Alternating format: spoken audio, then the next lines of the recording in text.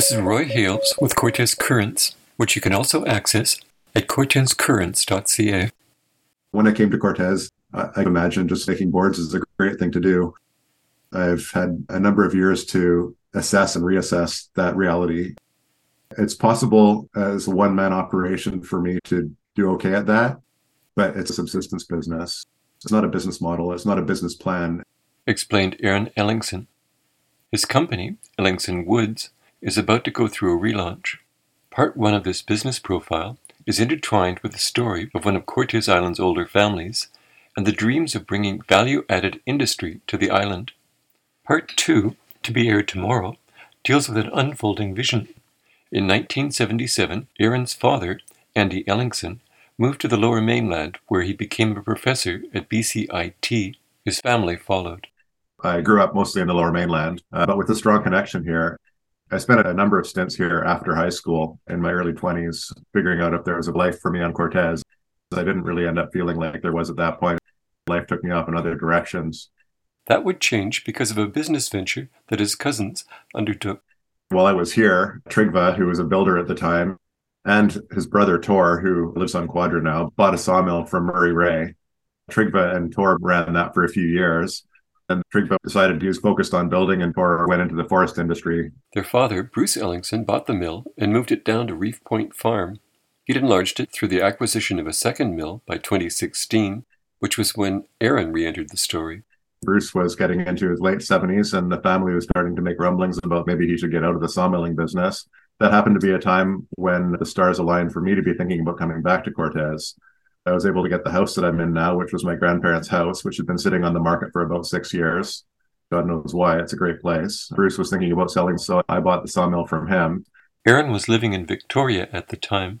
I had already been involved with the community forest a little bit, doing a little bit of editing and a little bit of writing for some documents and just getting to know a couple of the board members. I'd had my eye on the community forest because I felt like it offered a kind of opportunity on Cortes which hadn't previously been available in terms of creating the space where a value added with industry could exist in a way that would allow for Cortes Island producers to build things for a broader market.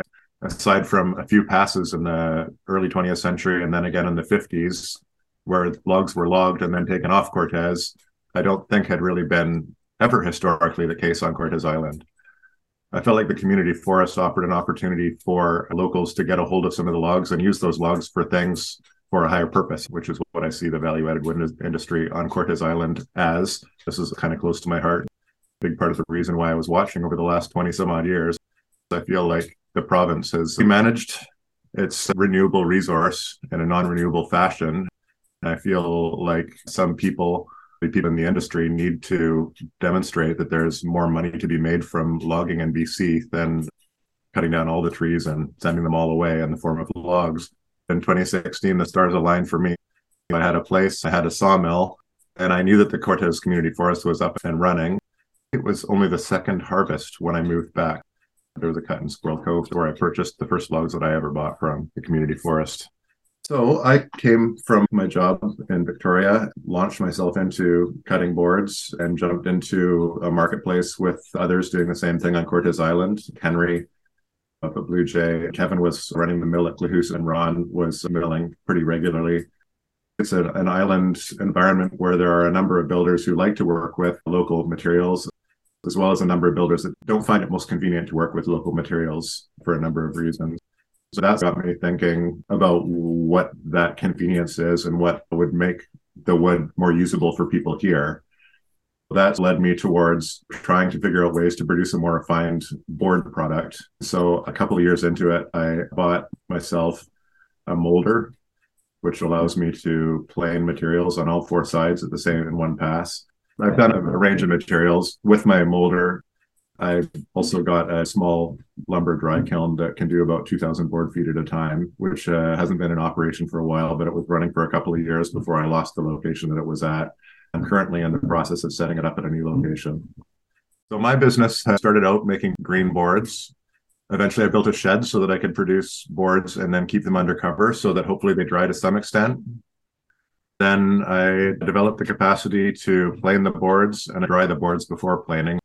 In theory, I can make products for inside use where people want a moisture content somewhere between 8% and 20%, depending on what they're doing with the products.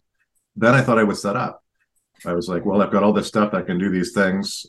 It wasn't as simple as that, but I thought that I was in a pretty good stead to differentiate what I was doing from what some of the other producers on Cortez were doing. It wasn't so much a matter of me not being able to scrape by, but I felt like there was just more to be done with the logs that I was buying, and that I should be able to create higher value and a better living for myself. The complication that pretty immediately became available to me is that the marketplace on Cortez is a very small marketplace. In the wintertime, there's between 800 and 1,000 people here. In the summertime, there are substantially more people. But what we really have is a very small marketplace with a small number of contractors building a small number and renovating a small number of places. As I said a little earlier, there are some builders that do everything they can to work with local materials wherever possible. And then I completely understand why there are some other builders that, because of the processes that they use and the physical needs for their businesses, have a hard time working with small suppliers that don't necessarily have the capacity to provide things today or tomorrow or the next day or predictably in a week and a half or something like that. You mentioned one of the points at the recent Value-Added Wood Products workshop, which comes up regularly when island producers talk about making a space for value added on Cortez. Dry storage space is a real issue. I have the capacity to make the boards, I have the capacity to dry the boards, and I have the capacity to process the boards. But once the boards are processed, I discovered they don't stay dry by themselves. If I don't wrap every piece in plastic or wrap bundles in plastic, they immediately start absorbing moisture again. This was a hiccup for me. I thought if I could get to the product, then it shouldn't be a problem to sell the product. The next truth for me was that I needed to be able to sell the product immediately, or else the product started deteriorating again. We really need dry, climate-controlled space to store that kind of stuff. I'm at a place where I made paneling, and I've had some local builders install paneling and some really great projects here. But the logistical side of that, it was more than I could produce in my kiln at one go. Some of the first paneling that I made was sitting and waiting for me to get the rest of it ready. And by the time I got the rest of it ready, I started measuring the moisture of the first batch, and I was like, well, this isn't good enough. So I delivered the second shipment and then ran a third through the kiln. And as soon as it was ready, I delivered that so that they went and sat inside the place where they were going to be used. They had fully enclosed garage there, and we stacked and stickered the stuff after it came out of the kiln. The builder had the moisture content that he was concerned about on site there, which saved me the trouble, but is not always possible. The builder was David Shipway. That was a renovation, but it ended up being a very sophisticated looking place.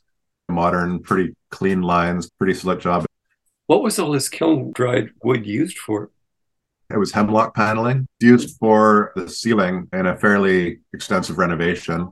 Hemlock is another whole branch of my business, because when I came back, I really wanted to focus on finding ways to add value. And I felt like there was the best opportunity to add value to the least desirable wood that we grow around here. It's proven very challenging because there's a fairly long-standing resistance to appreciating hemlock on Cortez Island. People don't really like to burn hemlock. They don't really like to use hemlock in their houses, and they don't really like to look at hemlock if they know it's hemlock. The profile of our forest here tells us that we're going to run into roughly 60% or more hemlock in anywhere that we go. It's not that hemlock doesn't make good pulp logs. It does. So we could knock down trees and throw them in the water and send them down to Squamish or wherever they go and chip them up and turn them into newspaper. I remain convinced that there's an opportunity to prove the qualities of hemlock to people and develop a market for paneling, baseboards, and trim around the tops of walls, corner beads, dowel, and things like that. We also face logistical challenges in building a market off Cortez and then creating the access to that market, which is essentially finding ways to get things off of Cortez Island with the expense and time involved to Quadra Island or to Campbell River or beyond. Jeremy and I have been developing relationships with UBC, which has a division called the Center for Advanced Wood Processing, over a few years. And we have also been having dialogue with an organization called TWIG, the Wood Innovation Group. We made a presentation to them a couple of years ago talking about the community forest and what I was doing with wood from the community forest, which was specifically at that time thinking about making flooring and paneling. I have made flooring for projects on Cortez here, and people have been really happy with what it was. But I think if you're putting it into a larger marketplace, builders really need to know about consistency of product and durability of product in a way that I don't really have the capacity to test for or guarantee against. I don't think that I have the capacity in terms of equipment or supply at this point to really move into that market. While I was talking about what we could do with the Center for Advanced Wood Processing, and they were advising there's a great opportunity in timbers, particularly Douglas fir timbers, because there's always a demand for it. The profile of the forest on Cortez is that there's a lot of forest between 80 and 120 years old. This actually places it in a fairly large and old demographic if you're looking at especially what's on Vancouver Island, but what's across the province. So we basically have the resource here to make large timbers that are of a quality to compete with anything from anywhere. They were encouraging that because you don't have to necessarily dry them and you don't have to plane them, and you can make them with a sawmill. They're fairly high value, so not a lot of cuts and a lot of value. So it's kind of a no-brainer, I guess. We ended up through this relationship with the Center for Advanced Wood Processing and through the fellow that was managing the TWIG program at the time, getting connected up with Emily Carr and a professor there who was also interested in developing the taste for hemlock. We were going to provide hemlock for a design class that he runs, where people would be designing small things out of a load of kiln-dried and planed hemlock that we took down to them for that purpose. We had envisaged an exhibition at the end. It was going to happen in Vancouver and Victoria, and we were working to hopefully have one here in Cortez as well. We were hoping that maybe some prototypes might have come out of that for some furniture, something that we could flat pack, or who designed something might have been able to take their prototype to the Center for Advanced Wood Processing, who have the expertise to help people with design systems, like with setting up a plant or setting up the means of production for a particular item. Unfortunately, there were some administrative problems at the university, and our professor that we were working with ended up taking a leave in the middle of the project.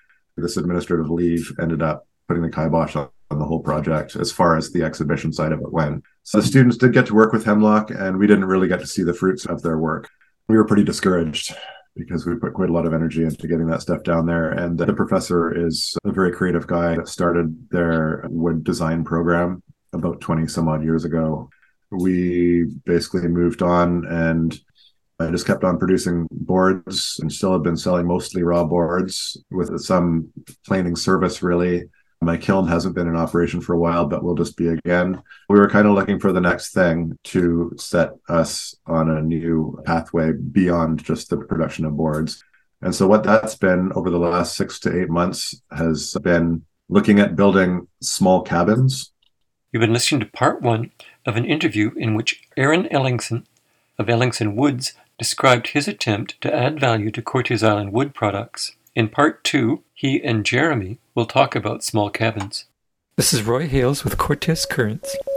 Goodbye.